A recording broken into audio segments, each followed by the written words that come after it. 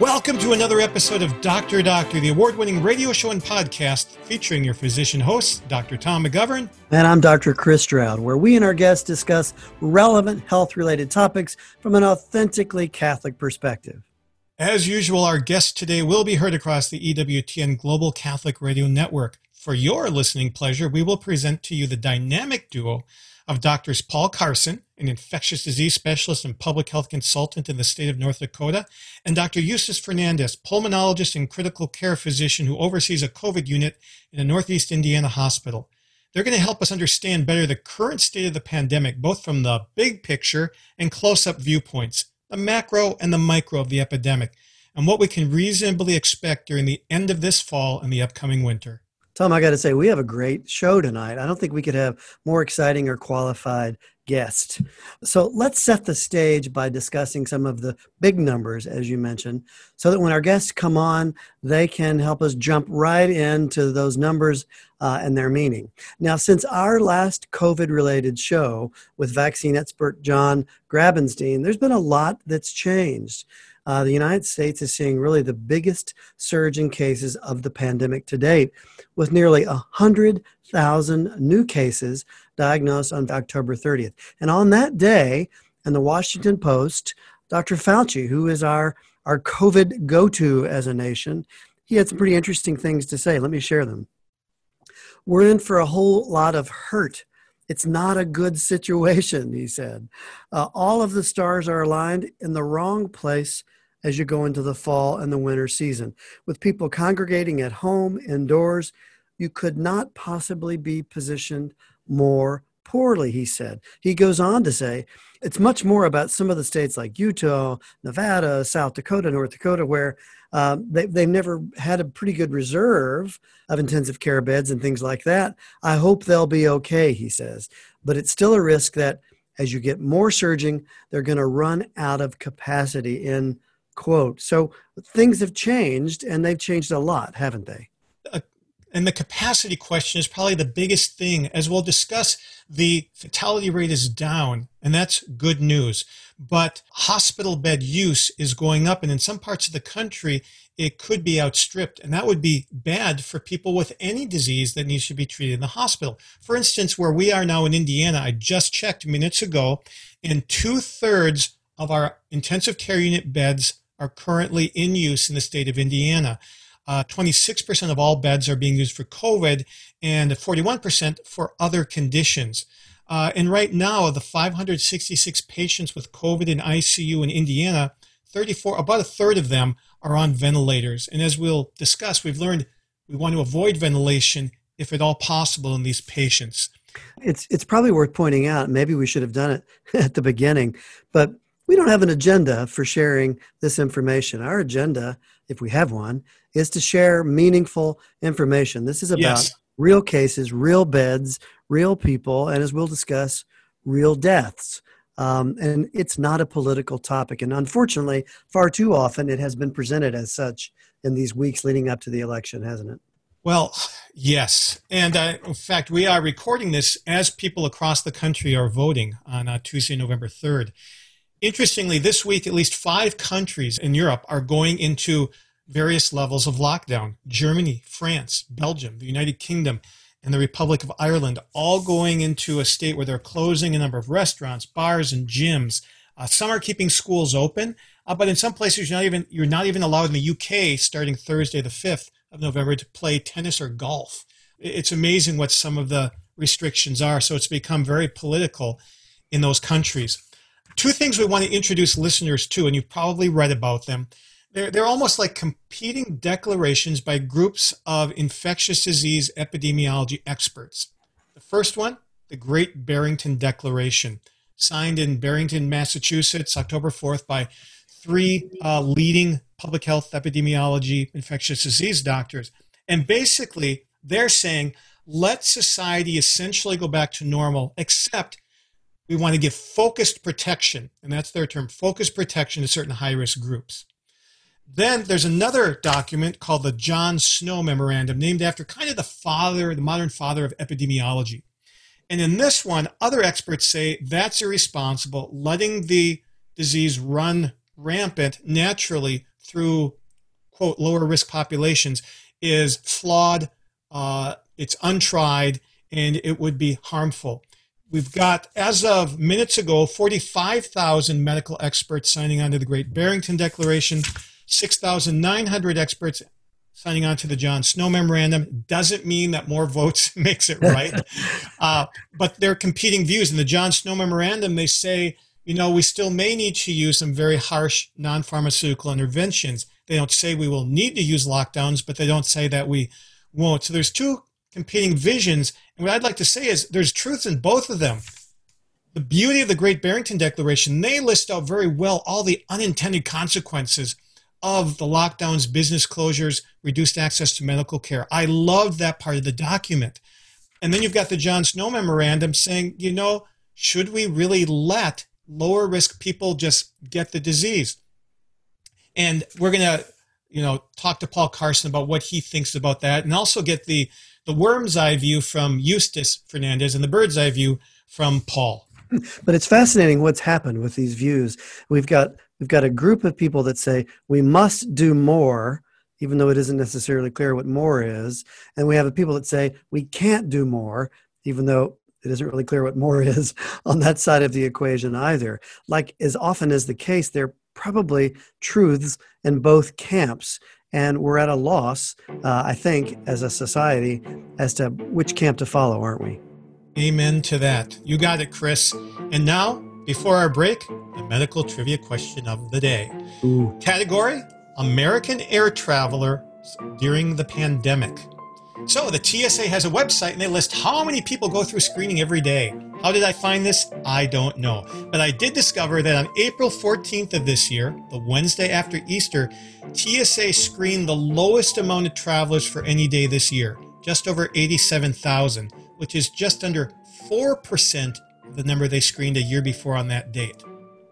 So during the last week of October of 2019, a year ago, there were just over 15 million passengers screened. What percent of that 15 million passengers were screened in the last week of October 2020? In other words, last week, how many TSA passengers were screened last week compared to a year ago? You're going to have to wait till the end of the show to find out. We'll be back with both of our guests after the break here on Dr. Doctor from the virtual studios of Redeemer Radio. We are back, and our two guests are with us, Dr. Paul Carson, North Dakota, Dr. Eustace Fernandez, Fort Wayne, Indiana, and we're going to start with a couple stories. Paul, you've told us, that your personal world has been rocked in the last week by COVID, not just in advising the governor and other leaders in your state, but in somebody who you knew personally and professionally in the state of North Dakota. What happened? So our state, as probably people have read in the news, is really struggling with the pandemic right now. We have more cases per capita, more deaths per capita. We're in the top two for hospitalizations per capita. And now I made the statement, I think on this show, that I thought by the end of the year, we would all know someone in our circle of family or friends close to us that has either been hospitalized or died from COVID-19. And well, that little statement came home to roost for me in a couple of ways. One was I read in the front page of the newspaper about 3-4 weeks ago about a man who was running for our state legislature who was 55, and he was somebody I used to babysit, lived north of town. We both lived on little farms, and I babysat he and his siblings when I was in middle school. And he died of COVID unexpectedly. He was running for the state legislature. His name is still on the ballot today. And then much more closer to home was our former pastor. He had been pastor of the church I'm in now for 12 years. He baptized my youngest daughter. He administered First Communion to all of my 4 children, prepared them for confirmation. He was a very beloved pastor, a very dear friend, was to our home too numerous at times to count. He had about 5 years ago moved to another parish, the Basilica in Jamestown, North Dakota. And I had heard that he had contracted COVID, and probably through that, may have given COVID to our bishop. Our bishop contracted COVID. They were at an event together, consecrating a new school that they just built in town there. And then on Tuesday morning, the vicar general for our diocese texted me that he had died the night before in the hospital in Jamestown. And I was just really devastated by that. He's 56 years old. He was in, we thought, pretty good health. Did not know that he was, I didn't know that he was that sick. And it's just left really kind of a swirl of emotions. And what was the culture there in terms of, the non-pharmaceutical interventions to try to prevent spread? Yeah, so, it's interesting. Our state was, and our governor was one of the most aggressive about testing from the very beginning. So we test more than almost any other state out there. It's kind of us and Rhode Island that sort of are, vie for number one and number two all the time. But that's kind of it as far as non-pharmaceutical interventions go. We are one of the lowest masking states on some recent survey data. We have no mandates. We have no rules around that. There are recently some mayors instituted some quotes mandates that don't have any enforcement associated with it at all. When you look at some of the data on mobility, distancing, one of the surrogate measures for that is cell phone GPS mobility. We're right back to where we were before the pandemic, moving around, doing our thing, going places, exactly the same as before, where most of the states around us are a lot less. So for all intents and purposes, we sort of act like business as usual here. And there's a very, independent streak in our state. People don't like to be told what to do. We have a very strong kind of libertarian streak in the western part of our state, and very resistant to any other measures to kind of stop the pandemic. But Paul, in fairness to your fellow citizens, when we talked with you early in the pandemic, North Dakota was a shining star, and that the case numbers were so low. And now, as we see, you're mentioned in Dr. Fauci's quotation there, it's changed dramatically. What do you think has happened? What changed? I mean, North Dakota is the same as it was in March. What's changed, do you think, or do you have any idea? Yeah, I think that several things. One is we, at the very beginning, when everybody was kind of restricting things, we did a little bit at the very, very beginning. But we just had hardly any cases. So I think the cases came to the coasts, when they first got introduced. And then, after it sort of blew up there, it sort of followed. I still think the weather does make a big difference, not so much because of the weather per se, although that may have an impact on it. But I think how much time people are spending their socializing indoors versus outdoors does make a big difference. So, we saw it move to the Sunbelt states in the dead of the summer, with things exploding in Florida, Arizona, Texas, California, Louisiana. And we were good. That's when we do everything outside. I think the Sunbelt states, they move indoors into air conditioning then. And as the weather started to turn, and two things, weather started to turn here, and kids came back to college. We really saw our bigger cities that have colleges, they really kind of took off that week after kids came back to college. Those are great stories to get us started. I want to pivot to a thorougher slice of America here in the ICU that Eustace works in. Tell us what you've experienced the last week or so, Eustace. Yeah, so I am a pulmonary and critical care physician. So in my practice, I take care of patients in the intensive care unit, but also in my clinics, I take care of people with all sorts of respiratory diseases. But about 2 weeks ago, I had the opportunity to spend time in our COVID ICU. And I think what Paul is describing is probably correct, that areas that maybe were spared earlier in the pandemic are now kind of feeling it now. And we're certainly feeling it here in Indiana in our county. We are seeing not only an increase in the number of patients as a raw number, but also an increase in the number of the ICU population, which is incredibly important in terms of care allocation, resource allocation, and bed allocation. The acuity of these patients, so how sick are they really, is very, very high. And it's probably higher than I have seen at any point in my career. On a personal level, I would say that in that week that I was there, I experienced more death among patients than I have in my entire career. And it was, sometimes very sudden. Sometimes there was some anticipation of it. So I can very much relate to what Paul is talking about somebody who you don't really have an understanding, even in the intensive care unit, of how sick they are. And things can pivot and decline very, very rapidly without a whole lot we can do about it very quickly. And that's probably the most jarring thing about taking care of patients in the intensive care unit currently.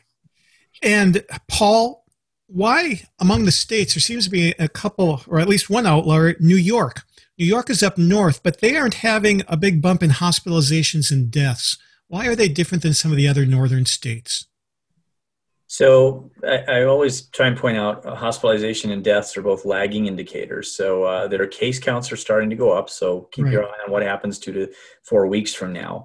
But what I just looked up right before the show here, like what their mobility, with that thing I just sort of talked about, is compared to us.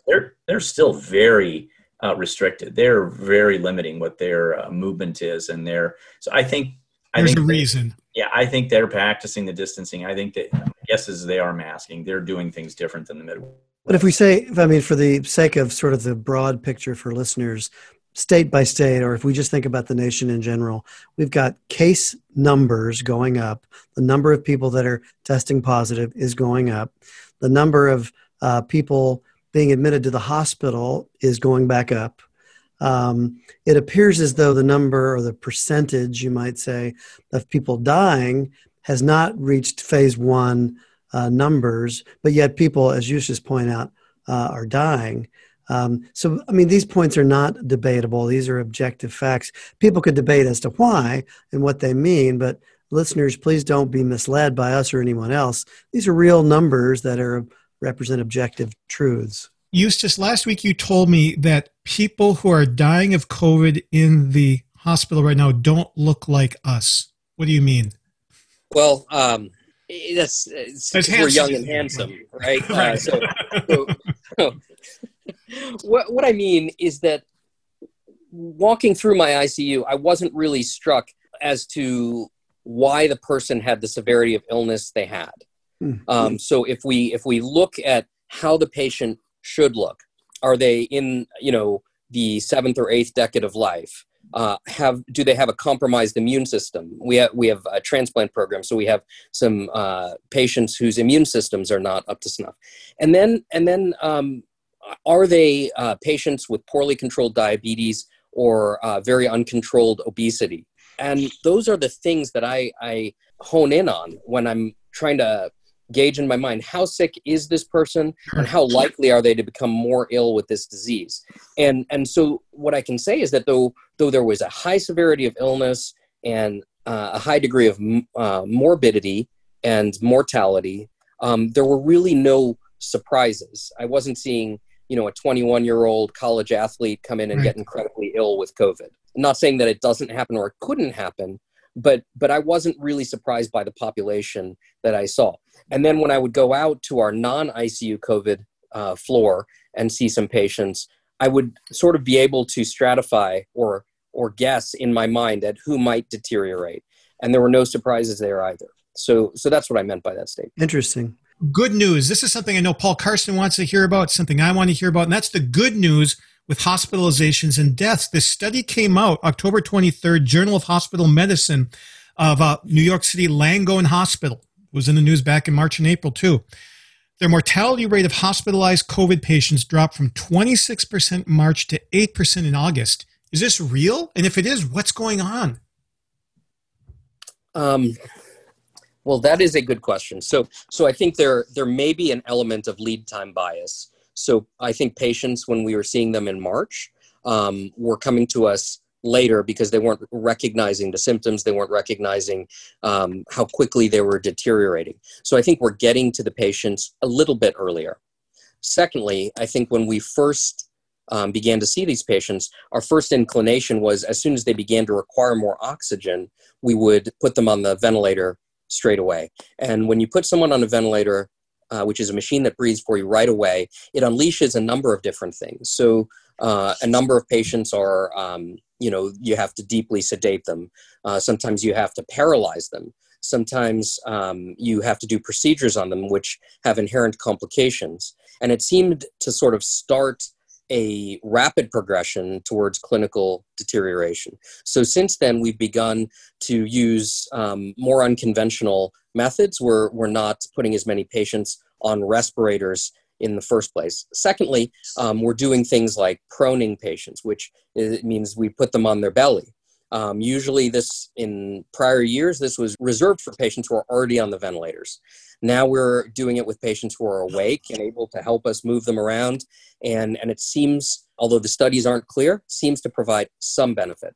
We're using things like non-invasive ventilation, such as a BiPAP mask, which is similar to the CPAP apparatus that many listeners may wear for sleep apnea, to support the work of breathing. And we're using something called high-flow nasal cannula, which is like the oxygen tube, but it allows us to give more flow and a higher percentage of oxygen.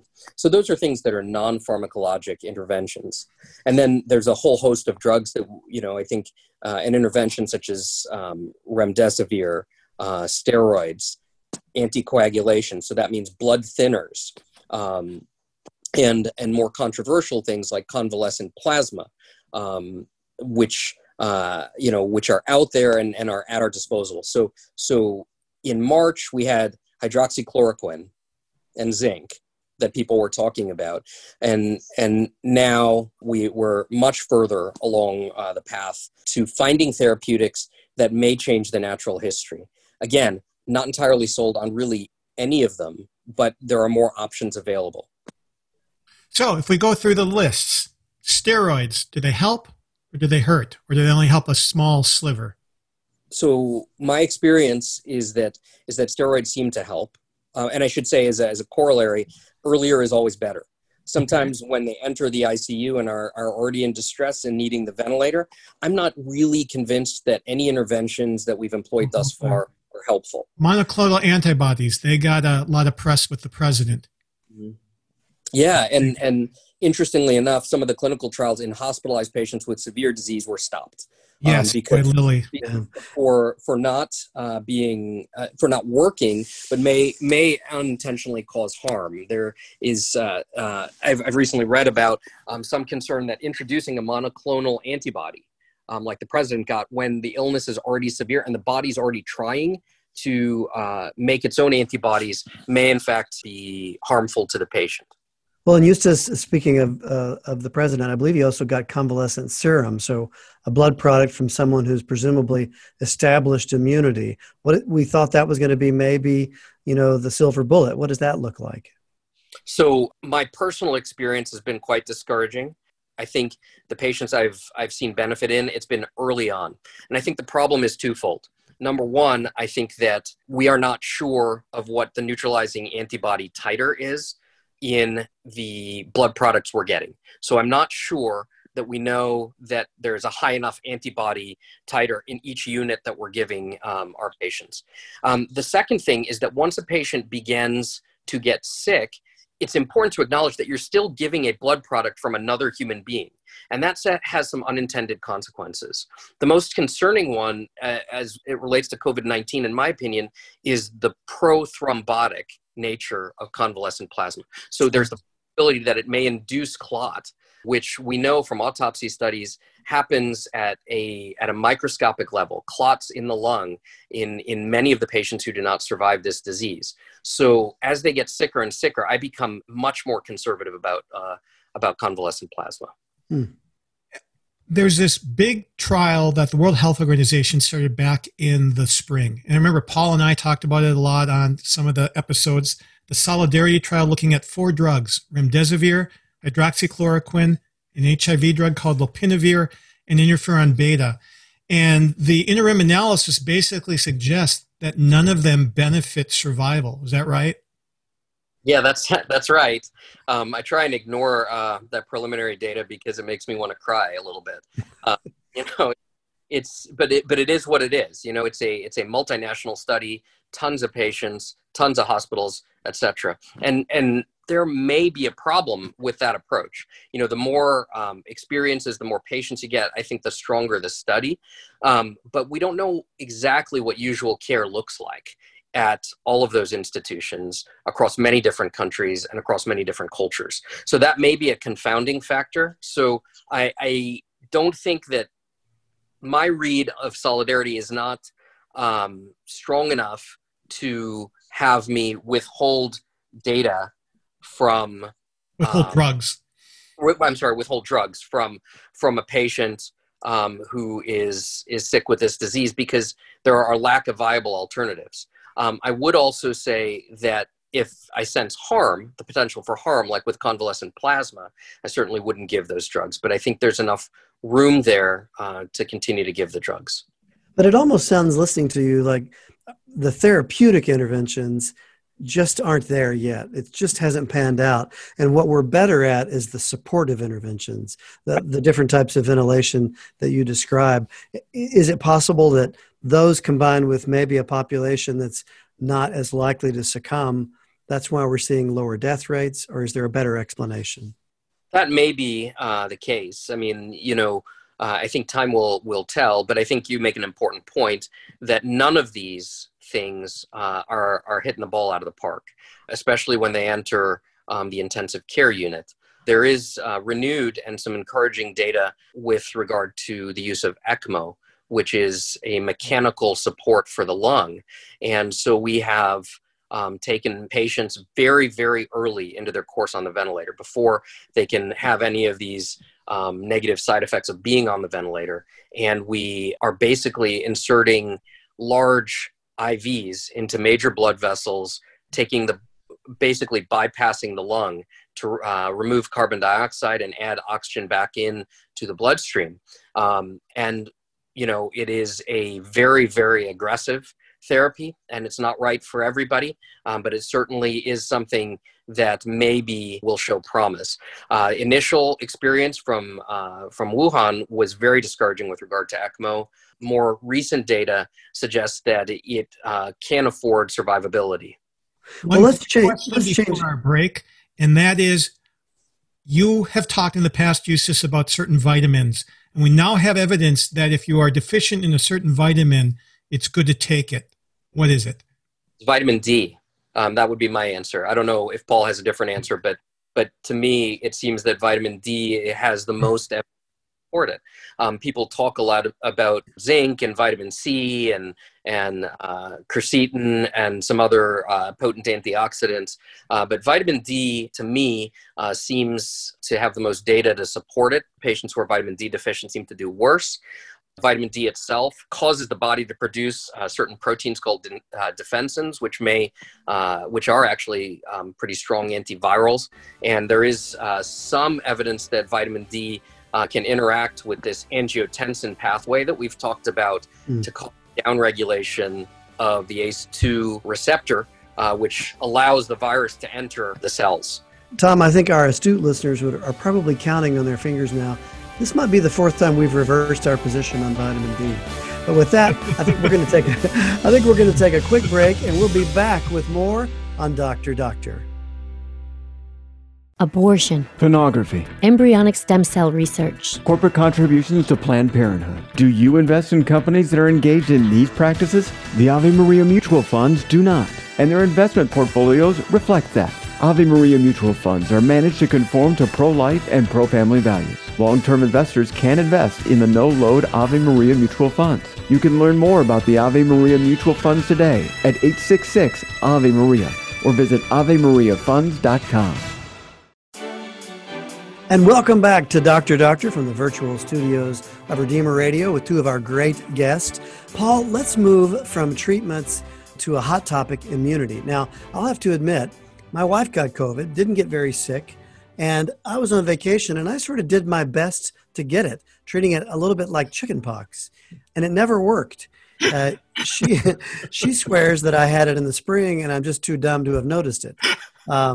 But immunity. So what's the data tell us about immunity? What does it mean for us? How important is the vaccine going to be to ending the pandemic? Where do we stand with vaccine trials and sort of all things vaccine? So I'll start with my sort of blanket statement on vaccines. It's our only realistic way out of this. It's absolutely essential. So on the immunity question, there was a couple of early studies that showed antibody levels may wane as early as 8 weeks, and that had everybody really discouraged. And in fact, one of the studies showed that in people who were asymptomatic, minimal to no symptoms, up to 40% of people were kind of missing antibodies out between 8 to 12 weeks. That said, there's been several more of these types of antibody studies, with a couple showing, things may decline over time, but it depends on how you measure it and what kind of antibodies you do. So Iceland just did a huge study on, they've been following, a large number, a percentage of their population who's been infected. And they showed out to 4 months, 91% still had good antibody levels. I think more importantly is when you do another look at the immune system, which is looking at part of our immune system we call cell-mediated immunity, which is probably as or maybe even more important at fighting viral infections. That looks to be pretty durable. A recent study just came out in the last week showed 6 months out, very good evidence of cell-mediated immunity, what we call T cells. You may hear that mentioned sometimes on this. We have data from the original SARS-CoV-1 and MERS. So these are similar, very deadly coronaviruses that even 3 years out or 4 years out, or people have very good evidence of T cell or cell-mediated immunity. So I'm cautiously optimistic that we may make a durable immune response. I'll balance that with the rising number of quotes reinfections. So, we're hearing about people who test positive again after, a span of 3 or 4 months. Against that is that seems to be pretty rare. I think we need to learn a lot more about that and what that means. But the vaccine candidates, almost everyone that's sort of in the pipeline towards the end here in phase 3. So all the vaccine candidates that are in like late stages of trials, phase 3 trials, are all showing both pretty good antibody responses and I think more importantly, good T cell responses. So Paul, if I could ask, you mentioned earlier that the vaccine is our way out. Maybe paint a picture for listeners what that actually looks like. So I think it's confusing. If the vaccine arrives tomorrow, it doesn't mean we'll have 0 cases, right? Are we looking at an influenza type circumstance where the vaccine decreases it? Or what do you think the panacea post-vaccine arrival looks like? So it's a big open question right now. We don't have the phase 3 data yet, but Moderna, one of the RNA vaccines that's leading the pack, is done enrolling. So they should be getting some safety and efficacy data very shortly. Pfizer vaccine is almost done enrolling. They should be similarly getting safety and efficacy data very soon. We don't know where it's going to land. I mean, it might not be efficacious at all. It might be completely protective. It might not prevent infection, but it might prevent severe disease. That we see that, for example, with influenza. You may get infection, but if you're vaccinated, you often aren't as prone to being hospitalized or dying from the virus. So we just don't know yet. But the reason it's our only way out of this is because to get to herd immunity, which we should talk about too, what does that really mean? And do you get actually herd immunity through natural infection? And short answer to that is not very often, if at all. But to get to that, to get to even some stability of the epidemic means hundreds and hundreds of thousands more deaths. So I think from a public health standpoint, I mean, the vaccine is the only way out. The prediction right now is 400,000 deaths in the U.S. by February 1st. And that's if 85% of people wear masks and socially distance. Otherwise, they're predicting 514,000 deaths by the end of February. And it's the Institute of Health Metrics evaluation out of Washington. Out of the University of Washington. Yeah. So those are pretty chilling predictions. We need to recognize those are models, and sometimes they've been close, sometimes they've been way off. I don't think that's an unrealistic projection, though. I think that's we're almost at 250,000 deaths now, right? Right. We're, I think, over 230,000 something like that now, and the pace is picking up. Well, Paul and Eustace, we promised listeners some time back a winter forecast for COVID. So here we are at over 200,000 deaths. And as everyone knows, we're headed into the flu season, which always brings a number of deaths. But maybe even more frightening for those of us in the system is what that could do to the healthcare infrastructure and hospital, ventilator, ICU capacities. Both of you, how do you see the rest of the year shaping up when we think about hospitalizations, capacity, and deaths over the next few months? If I start just kind of going from my own state here, we're on the knife's edge right now. We have several of our major hospitals on full divert. They have no beds. We've had one of our hospitals in Minot, North Dakota. They are pulling nurses from the clinic. They've sort of demoted, if you will, nurse practitioners back to bedside nurses because they do not have enough nursing staff to staff the beds. They are out of beds and they are doing shelter in the ER until a bed opens. So they're basically using ER beds for hospitalized patients. Wow. We've heard Wisconsin, another real hot spot, set up a field hospital to try and handle the excess. I think the upper Midwest, and as we move into winter, things are picking up. I'm very worried about stretching our hospital capacity, and if an influenza epidemic comes right on top of that, we're going to be really struggling. Eustace. Yeah. I mean, what I think is that, I put this in my mind into three buckets. Is there physical space for the patients? Is there staff of doctors, nurses, respiratory therapists, et cetera, to look after them, which is probably our biggest source of worry, honestly. And then the third is, are there therapeutics? Are we going to have enough of drug X, Y, Z in the pipeline coming towards our patients to be able to take care of them? I would also add on that in my environment, we're busy across the board. It's not just COVID hospitalizations that are going up. We're seeing every manner of hospitalization: stroke, heart attack, need for urgent bypass because they didn't get their stents earlier in the year, patients with upstaged cancers. So we are seeing all of these non-COVID but COVID-related illnesses kind of exploding. So influenza or not, I think we are seeing the consequences of delays in care for non-COVID illness. And that's a big part of my practice, in my office practice. And we're seeing quite an uptick in regular ICU admissions for other problems.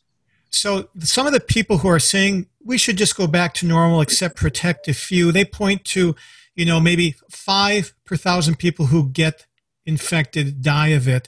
But you're giving some good reasons of why looking at deaths isn't the only thing. And then there's something I just learned about. I want you to tell our listeners about something called post-COVID persistence syndrome. What's going on in a lot of patients short of death?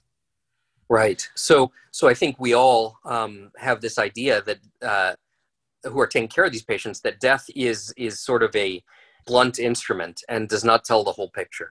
Because after, if someone survives, you have to say, well, what does that survival look like? Does it mean that my loved one is going to be attached to a ventilator for the rest of their days? Does it mean that they're going to have some of the described issues with mental slowing, disruption of sleep-wake cycle, persistent mental fogginess, shortness of breath, and scarring of the lung that permanently affects their capacity to function?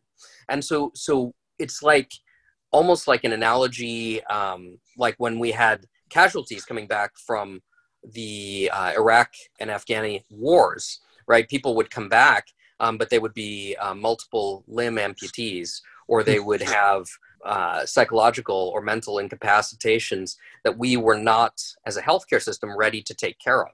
So there is a strain that exists for people who survive their hospitalization and their critical illness.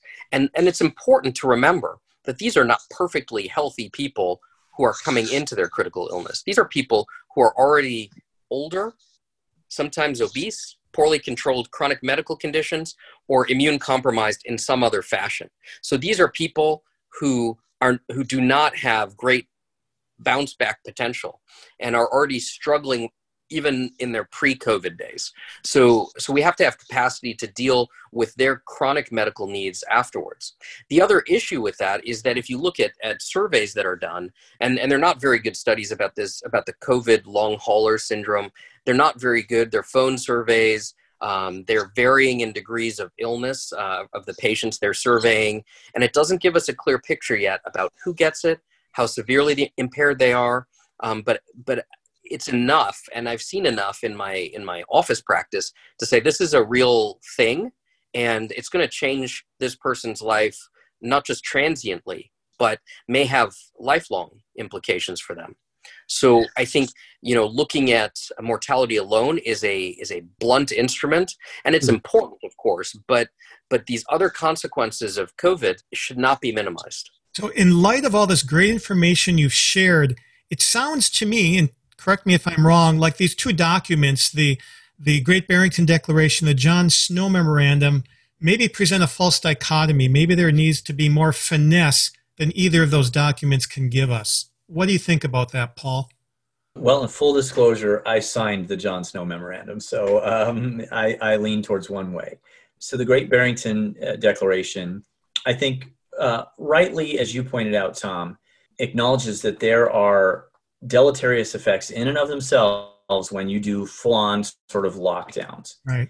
The error I believe they make is that they sort of equate every non-pharmaceutical intervention and lump them all together as a lockdown. I mean, masking doesn't shut down our economy and doesn't disrupt, most business and schools and so on. So when they say in there, get everybody but sort of the vulnerable back to living normal, I think that's a false dichotomy, that it's that keeping some distancing, wearing a mask, doing prudent measures, those I think most people could agree on and doesn't need to resort back to normal. I think this idea that we can somehow separate the vulnerable in our population from the healthy and kind of shelter them and do this focused protection that they talk about, I think is false. It's already proved wrong. I mean, certainly has not borne out in my own state here. We have taken marked pains to try and protect our nursing home residents with, aggressive testing of all staff and visitors, screening at the door, lots of PPE, all kinds of cleaning measures. And it's ripped through a number of our nursing homes with devastating effect. Eustace? Yeah, I've read both documents, signed neither. And I think it's important to point out that they both seek certain things that are laudable. One is solidarity within communities. The second is protection of vulnerable and avoidance of death for as many people as possible. And they both have a flaw that I think is that they point. They rely on an infrastructure that doesn't exist. So the Great Barrington Declaration relies on our ability and the infrastructure that exists to do rigorous testing, to put caregivers into nursing homes who have recovered from COVID or have perceived immunity. And I'm not sure that exists. And on the other hand, the John Snow Declaration acknowledges the deleterious effects of these non-pharmaceutical interventions on things like the economy and social structure and things like that. However, the infrastructure does not exist in a country like ours, and certainly doesn't exist in a country like my parents, like India, to support all of the deleterious economic and public health implications of doing this sort of aggressive or more aggressive approach. It seems to me that the John Snow statement is more focused primarily on the COVID pandemic and what we can do to prevent mortality from COVID. But when I talk to my patients in my clinic, it is heartbreaking to see the numbers of people who have lost employment, who are going to lose small businesses if they go to 50% capacity, who are delayed on procedures like I do, like a bronchoscopy to go and look for a lung cancer, or a screening colonoscopy, or who have children who haven't been properly vaccinated. I mean, those are real things that are really going to be hard to measure down the line, as well as the effects of social isolation on the psyche on spiritual and mental health. And again, those are very, very difficult things to gauge. So Eustace and Paul both, as we transition a bit, we're about to enter the busiest season in our culture, right? We've got a lot of us have kids coming home from college. We've got Thanksgiving. We've got Christmas holidays with what we used to call Christmas parties, maybe not this year. But what does all of this mean for the social aspect of this time of year? How do we get through this phase? I think there's a lot of people in public health that are rightfully very concerned that we will see a big surge after both of our respective holidays. We are prepping for a surge in cases after Thanksgiving. And a lot of the little sort of mini clusters and outbreaks we've already identified with household gatherings and little dinner parties and so on. What do the four of us do with our college kids coming home? Yeah. So what do we do? So very practically, I'm facing this with my 4 adult children who live in all over the U.S. right now. And one of them is just finished being a focus missionary for 4 years. She knows like every person and she's the definition of an extrovert, knows every person in the Twin Cities right now and socializes with them on a very regular basis. I have a daughter who's an OB resident who's coming back. She's exposed to COVID patients all day long. I've asked all of my children to do their very best for the 2 weeks before Thanksgiving to really try hard to limit their interpersonal exposures and contacts, that we all kind of do as best we can, kind of a self-quarantine before we gather together with like potentially even some grandparents. And my 2 parents aren't going to come because they're at home. Will you distance or do any mask wearing?